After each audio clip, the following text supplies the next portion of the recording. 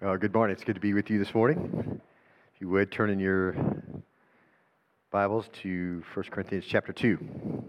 Thank you, Alex, for leading us in worship. Thank the band for bringing us to a place where we can be introspective and be taking a look at our lives as we desire very much to benefit from the time in the Word, the time in worship, and the time in prayer.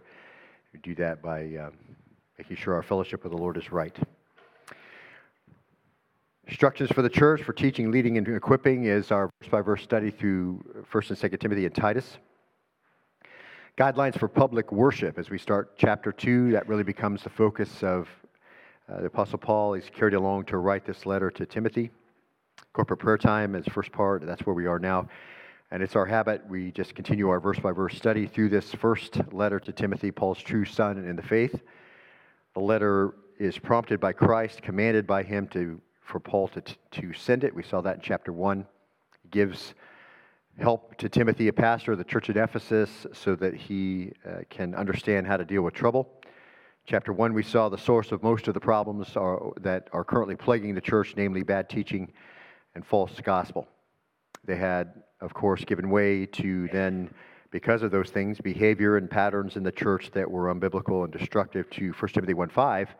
Which we see as the purpose of the church, the goal of instruction, which is we saw love from a pure heart, a good conscience, and sincere faith. So instruction is supposed to come to the church so those things can be developed. So there are ways that you can teach and act in the church that will undermine those things. They'll undermine love from a pure heart, they'll undermine good conscience and sincere faith, and vice versa. There are ways to teach and conduct yourselves that will strengthen those things. So Paul is going to systematically, as he's carried along by the Holy Spirit, address the problems in their teaching, their corporate worship, their conduct and the culture around them, and among other things that we'll take a look at. So let's read our section, if you would. It's our desire to dig in today, and this is dealing with corporate prayer time. Look at verse 1. First of all, then, I urge that entreaties and prayers, petitions and thanksgivings be made on behalf of all men. Verse 2, for kings and all who are in authority, so that we may lead a tranquil and quiet life in all godliness and dignity. Verse 3, this is good and acceptable in the sight of God our Savior, who, verse 4, desires all men to be saved and to come to the knowledge of the truth. Verse 5, for there is one God and one mediator also between God and men, the man, Christ Jesus, who gave himself as a ransom for all, the testimony given at the proper time. Stop right there.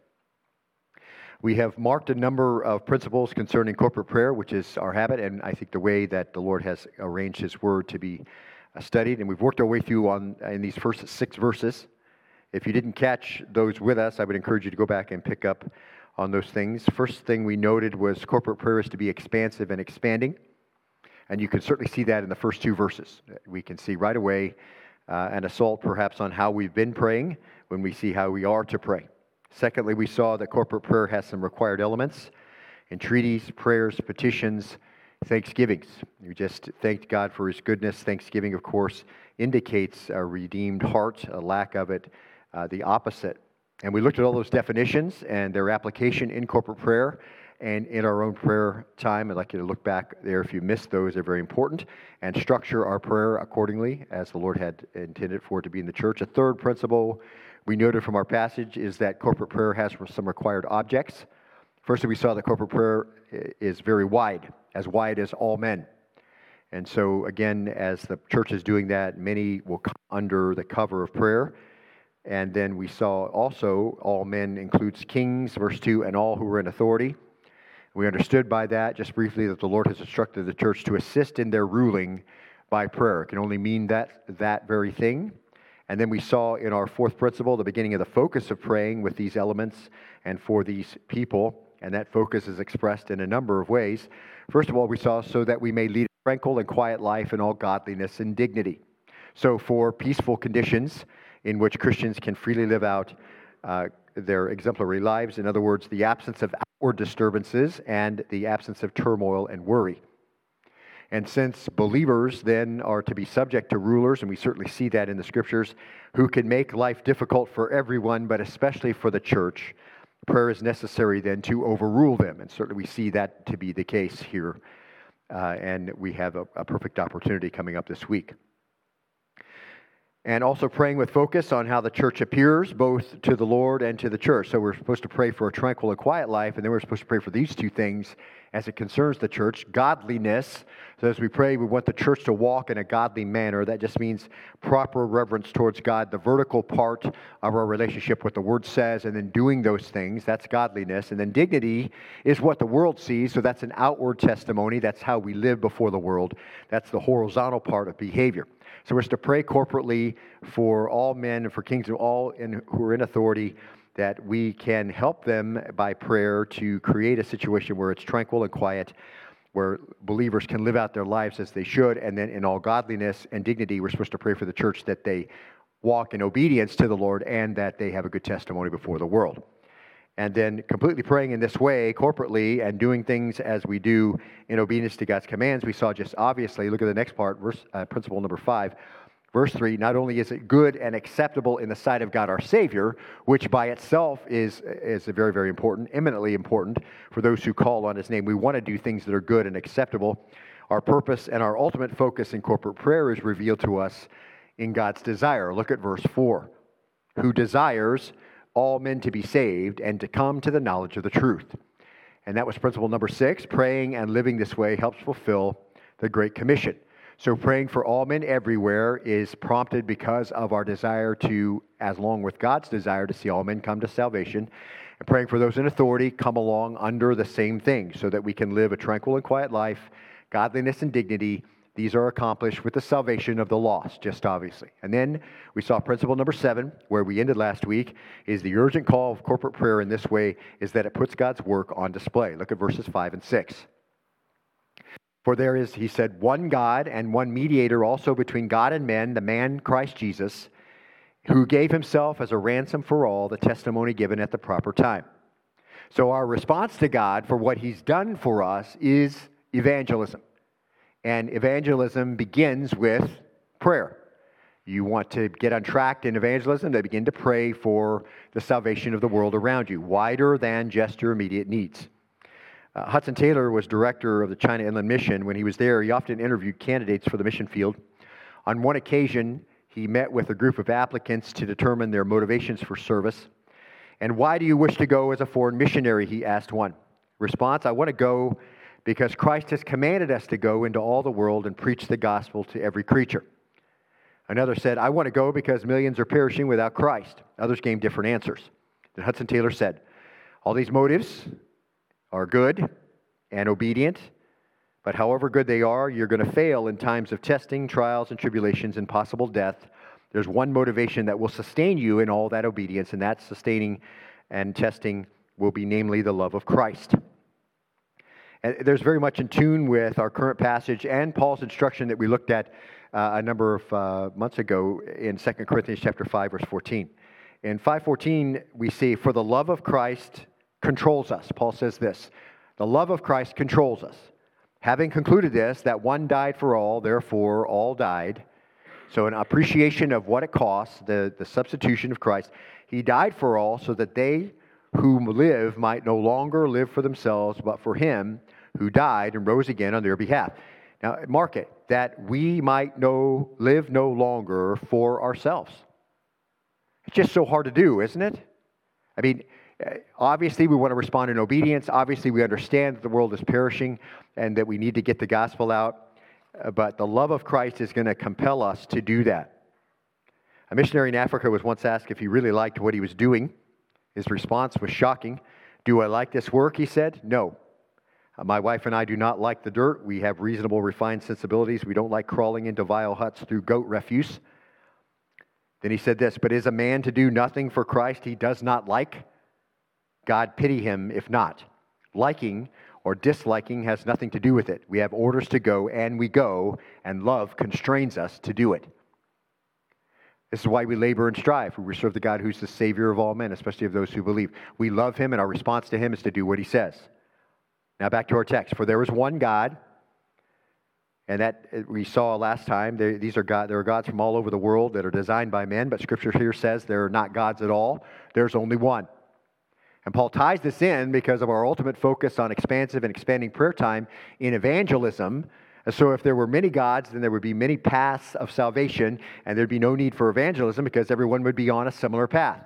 And if that sounds foreign to you, it is in evangelicalism, and certainly the surveys point that out. The people who sit in churches, Christian churches, they would say every single Sunday, still think it's possible that everybody who worships different things is all going the same way. So the universal need of the gospel is bound up in the oneness of God. And one mediator, he said, also between God and man, the man Christ Jesus. One God, one mediator, one way of salvation, and therefore we pray for the whole world. God wants the whole world saved, and the only way that they can be saved is through that one mediator to that one God. Now look at verse 6. Who gave himself as a ransom.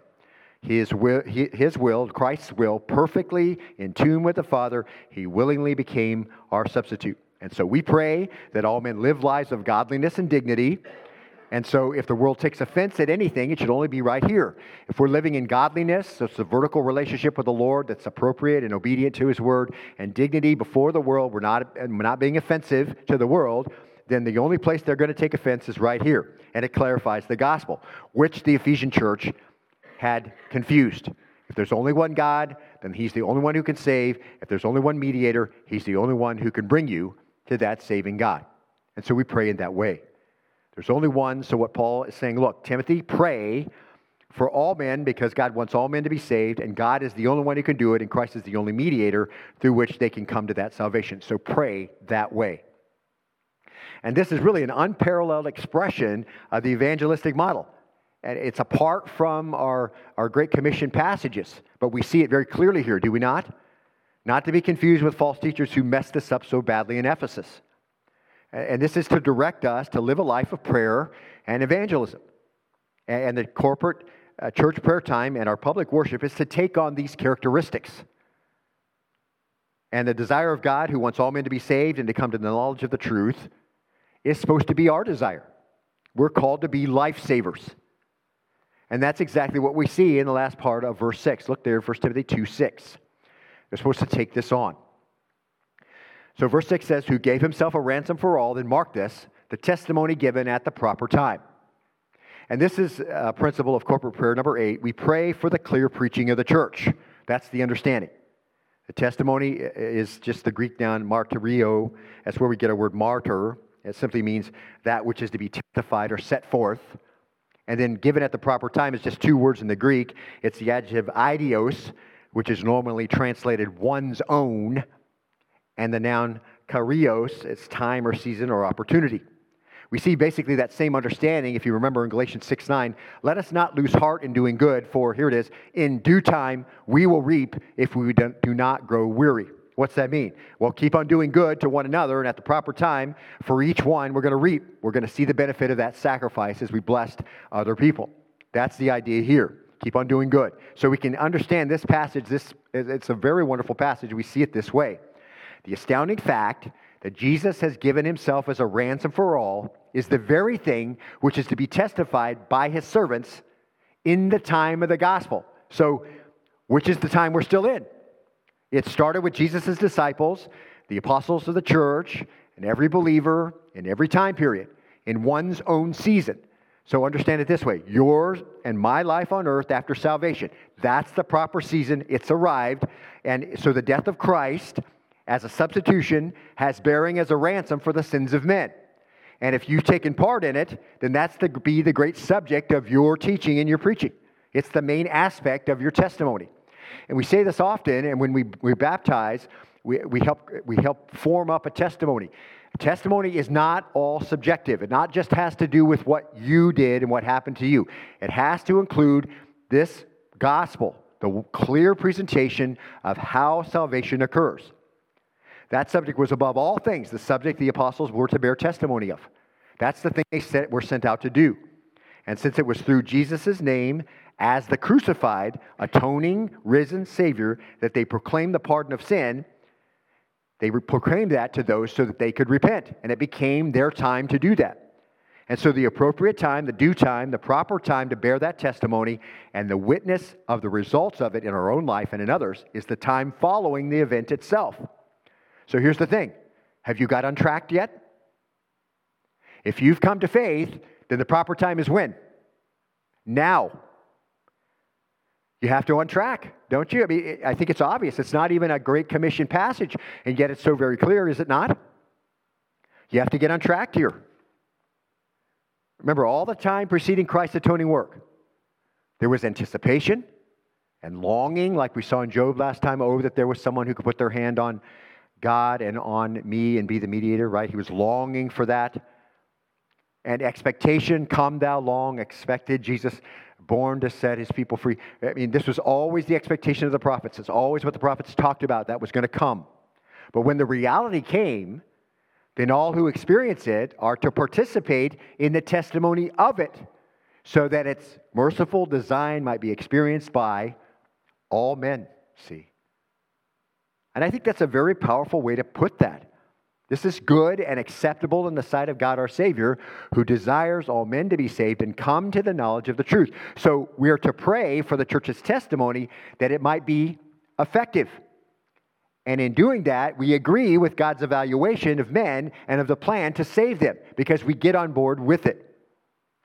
The desire of God, who wants all men to be saved and come to the knowledge of the truth, is to be our desire too.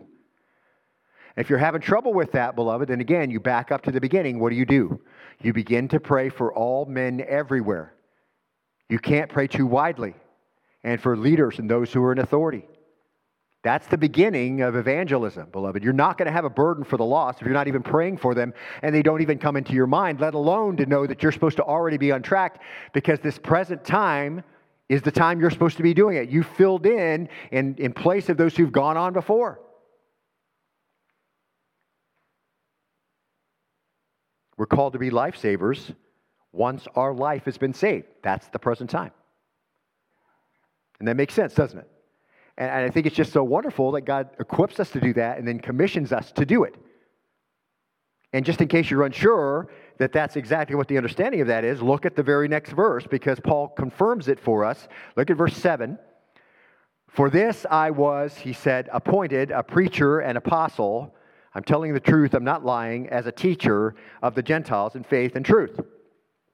So the principle of corporate prayer number 9 is we pray this way because it is illustrated in the lives of the apostles. And can I add, we act this way because it is illustrated in the lives of the apostles, particularly here, the Apostle Paul. Paul says, for this, what's this? Well, God desires the salvation of all men. For this, because there's only one way of salvation, through the one God who is Savior and the one mediator between man and God, Jesus. For this, because all who have experienced this redemption are in their appointed time to discharge it. For this is why I'm ordained as a preacher and an apostle. In other words, he's saying, I'm just doing what everyone else is supposed to do too. When the good news comes to you, you then become a bearer in the proper time of that good news for someone else. And yet the church sits. Churches are all around the world, just sitting. They'll go out and they'll live in the community. They'll go out and they'll work. Never a word. And they've missed completely the idea and the understanding that you were made for this, and that when you were made new, you became a lifesaver and you have to carry it. And yet we sit.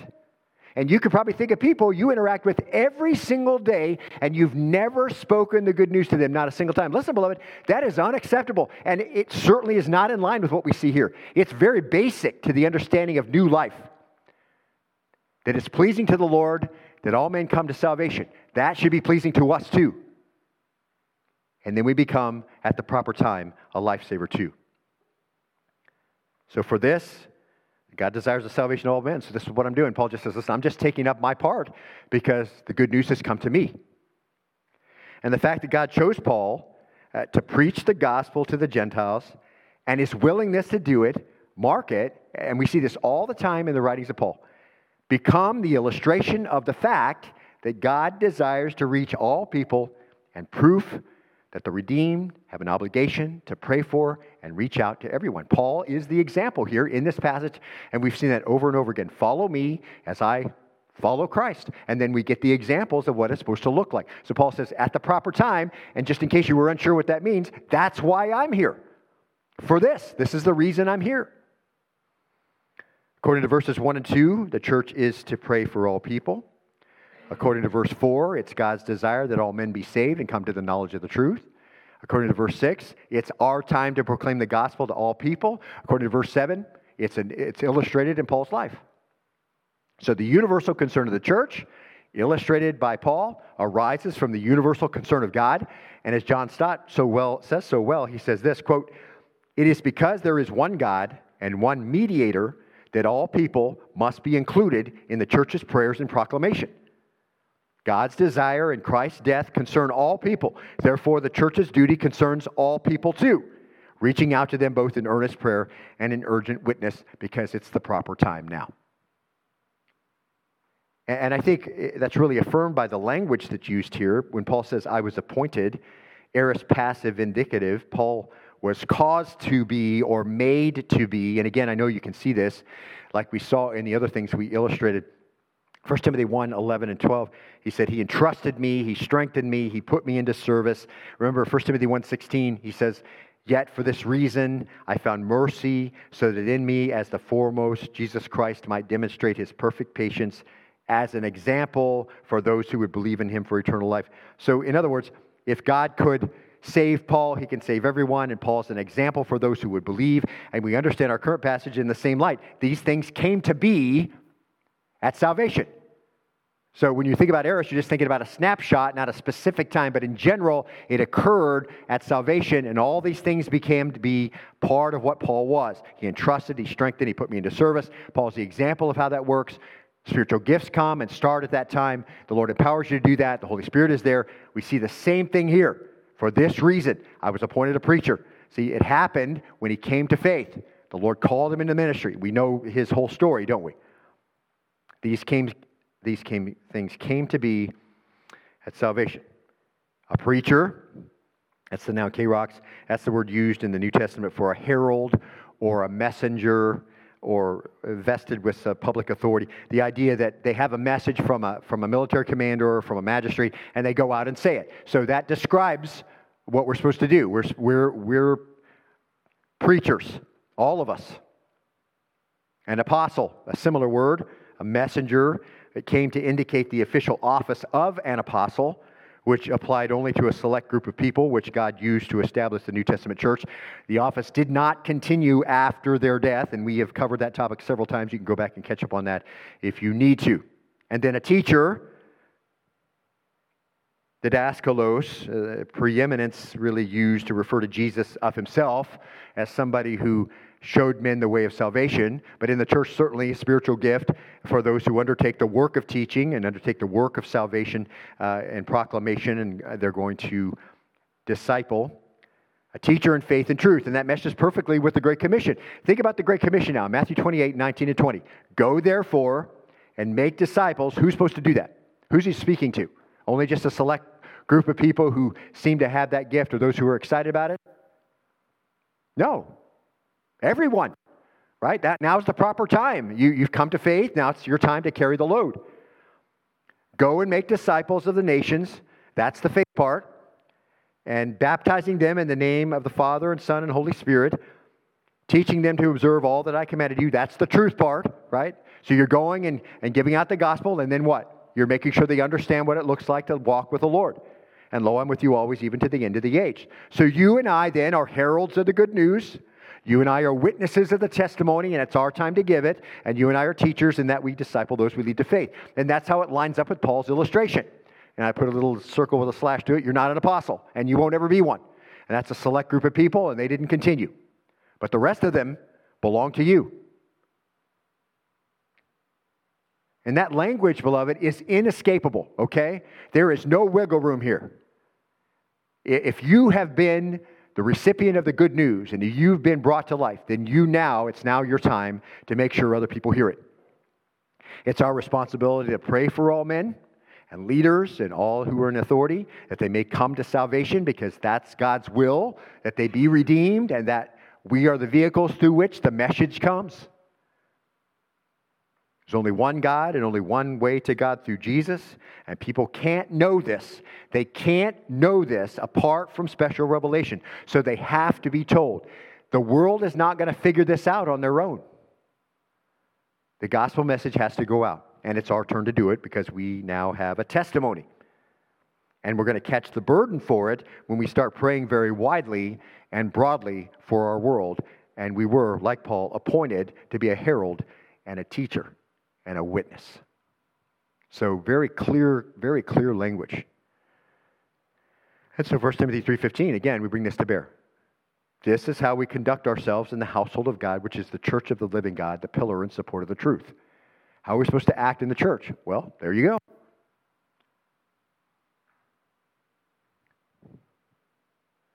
Now, let's look at verse 8. And this is a transitional part of this letter. We're going to move into some other things. It all comes under corporate worship, guidelines for corporate worship. But there are a number of things that we're going to go over in next week's section. But the part we need for today is the second part, and the passage is tied to our first 7 verses by the word therefore. So we understand that it's connected. So because we understand what we just read, then we're going to move into this next section. So look at verse 8. It says, therefore, I want the men in every place to pray. So it's just, again, a reference to what he just got through saying. This is corporate prayer, though. It's corporate worship. Men in every place to pray, lifting up holy hands. That's the part we're going to look at right now. Without wrath and dissension. And that is the principle of corporate prayer number 10. Men who pray corporately are to be those who are living outwardly and inwardly holy lives. Now, I want to break this down a little bit because it's not obvious exactly, it doesn't seem to be obvious exactly what's going on here. And because it's a combined instruction for corporate worship, it can be confusing. But we're going to start on the guidelines for worship concerning men and women next week, Lord willing. So there's a lot here that needs addressing. But these are really qualifications, and I think you can see that. Men are going to pray, and they have to be men who lift up holy hands without wrath or dissension. It's supposed to be brought to bear in prayer. So what's it mean, lifting up holy hands? Does it mean that everyone has them, and you just need to put them up in the air when the errant worship leader tells you to do that? Is that it? No, that's not it. In fact, if you look out on 100 pairs of hands lifted up, would you even know which ones were holy? Of course not. What do holy hands actually look like? So Paul's emphasis here is not on the physical hands necessarily, okay? But as a footnote, I would say that posture of prayer, of lifting up hands, is a biblical one. When the Jews prayed, do you know how they did it? Well, they didn't close their eyes and everybody bow their head. Not that that's a bad thing. I mean, that you certainly can do that in the church. But that's not how the Jews did it. I mean, when the Jews prayed, they lifted up their hands, palms up to the Lord. That's how they prayed. And in case you're unclear about that, 1 Kings chapter 8, verse 22, I just read this in my own quiet time not too long ago.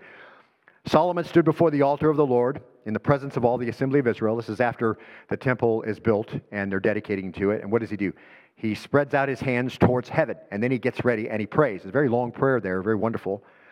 Nehemiah 8, verse 6, it says, Ezra opened the word of God and prayed while the people held up their hands and said, Amen. In Psalm chapter 63, verse 4, so I'll bless you as long as I live, the psalmist said, I will lift up my hands to your name. So you're blessing God by you're addressing him, right? You're praying, and you're lifting up hands to your name. So I think maybe the frozen chosen are perhaps getting a little uncomfortable right now, right? That's where I keep my hands. And I'm not saying that you need to lift up your hands. I just want to make sure that you understand that keeping your hands down is not necessarily a biblical posture, okay? Psalm 141, verse 2. May my prayer be counted as incense before you, the lifting of my hands as the evening offering. So again, in parallel there, my prayers are incense. I'm lifting up my hands while I do that. You see? Now, obviously, there's a way that can be done that's appropriate. Otherwise, we wouldn't see it. But there's also a way to do it that's inappropriate, which is why Paul's addressing it, right? When Paul says, listen, if you're going to pray, you're going to be lifting up holy hands without wrath and dissension, which means that might not be the case in the church now, but it needs to be the case. And we see the same illustration in the Old Testament. Isaiah the prophet writes this. He says in Isaiah 1:15, so when you spread out your hands in prayer, again, you're spreading out your hands in prayer, palms up towards the Lord. What does the Lord say? I'll hide my eyes from you. Yes, even though you multiply your prayers, I'll not listen. Why? Your hands are covered with blood. Now, this is going to connect us to our previous passage. Lots of illustrations in that posture. Of course, here in Isaiah, we catch the meaning. Were the hands they were right then physically lifting up to the Lord to pray actually physically covered with blood? No, they weren't. Very unlikely, because they had a way to wash their hands and let it drip off their elbows, and their hands probably had nothing on them in their own view. However, the Lord looked at their hands completely differently. The point here is, it's not that when you pray, you've got to have your hands in the air, although that's a biblical prayer model. The point here is the one who prays must have holy hands. See? So what's that mean? Well, the hands are a symbol of the activities of life, aren't there? There's very few things that you're going to do in life that don't involve doing them with your hands. And so the point is, whoever prays ought to be the kind of person who is what? Living a holy life. So in corporate prayer, you've got people who are going to lead corporately, and they need to be the kind of people with a pattern of holy living.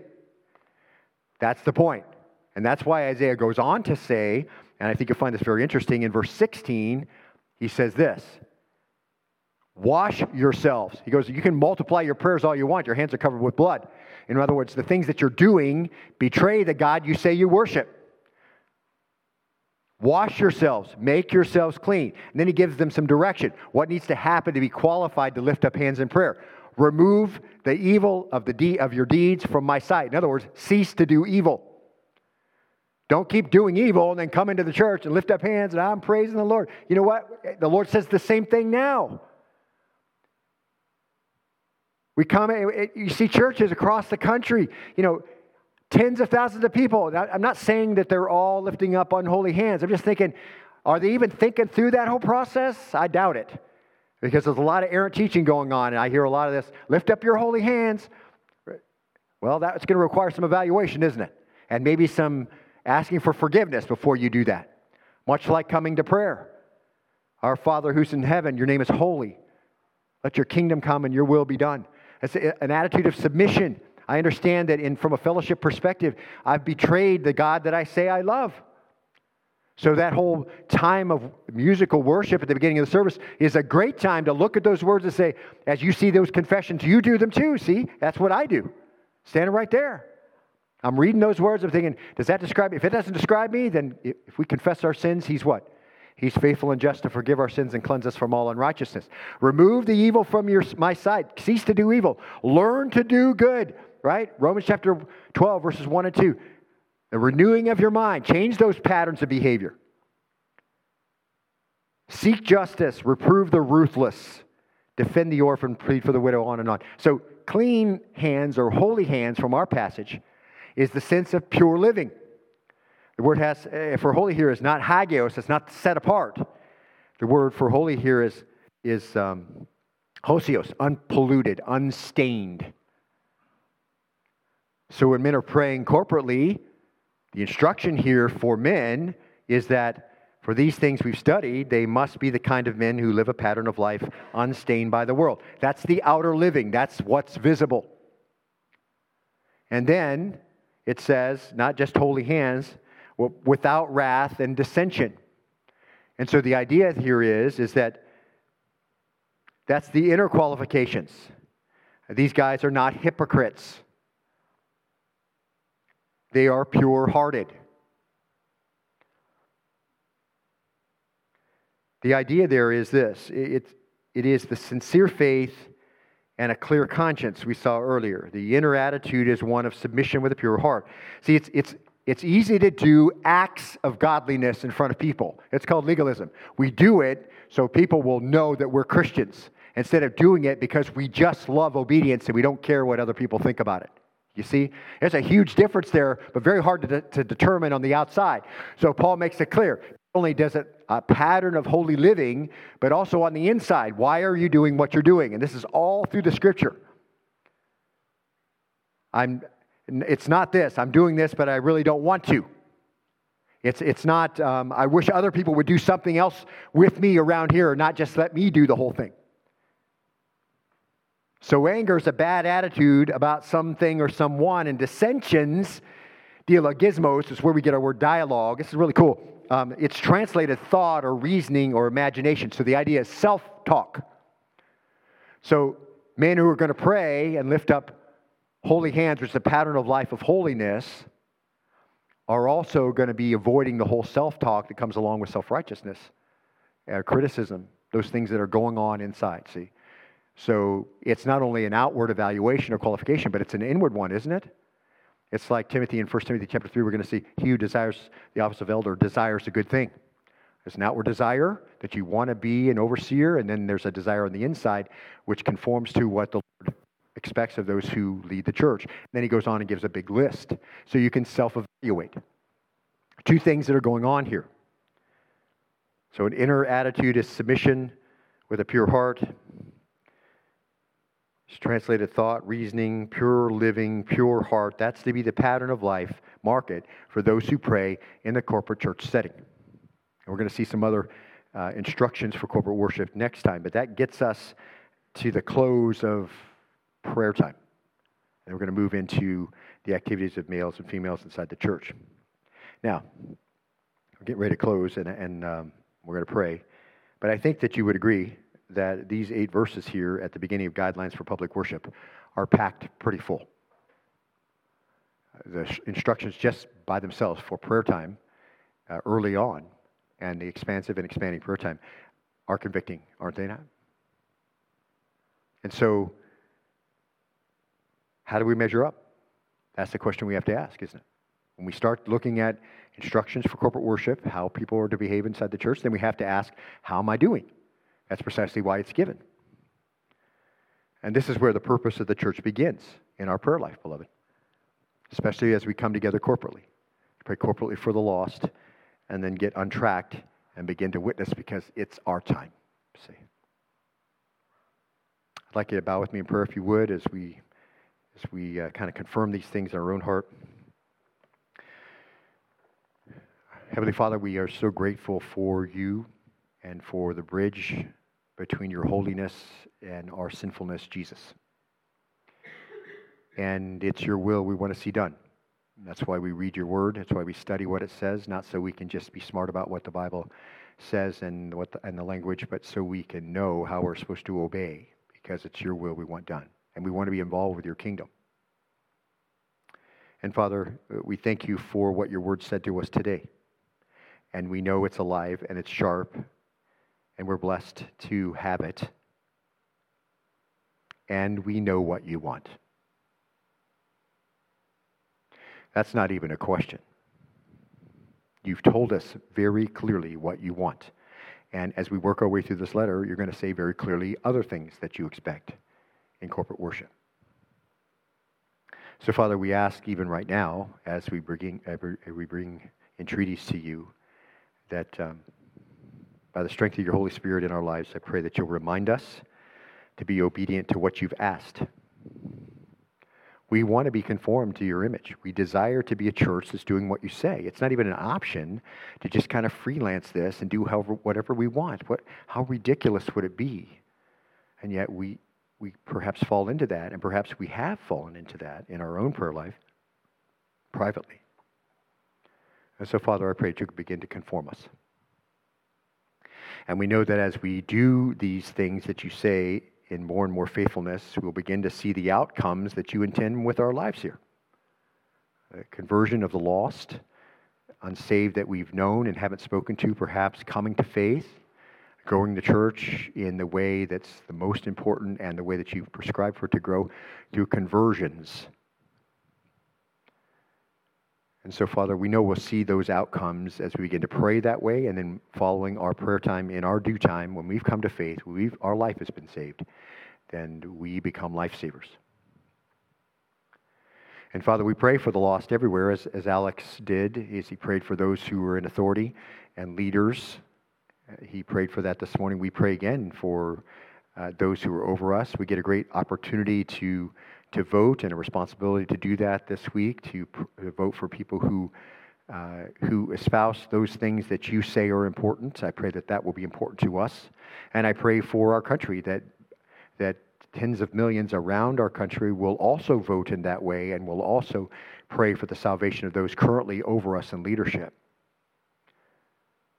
that in their inner circles, where there are no doubt born-again Christians who have not understood it is their time to begin to carry the load of the gospel.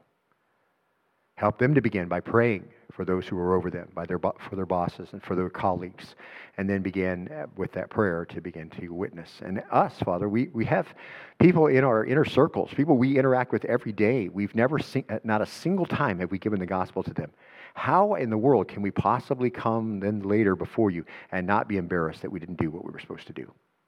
So it's our desire very much to come in line in this way. And Father, we pray for this election that it'll lead to a time of tranquility and quietness, that we can do the work of the church uninhibited, and that this church will walk in godliness and dignity, aligned with what your word says, faithfully each day and in dignity before the world, not as a hypocrite, not giving a bad example, a bad testimony. Let Christianity be the best word for Christianity, for Berean. How we act. And Father, we pray, these are on our hearts now, our team that's on their way to Brazil or in Brasilia now and waiting for their flight to Boa Vista. Lord, we pray for their safety and we pray for their transformation. We pray for everyone who's gone on these trips, that their eyes will be opened to the real meaning for life, the real purpose. Understand in a much deeper way the burden for the lost. So I pray you do that. Do that work in the current team, the one that just came back as well, Father, that they might understand your demand for them, that they be soul winners, to give their life for those things that last.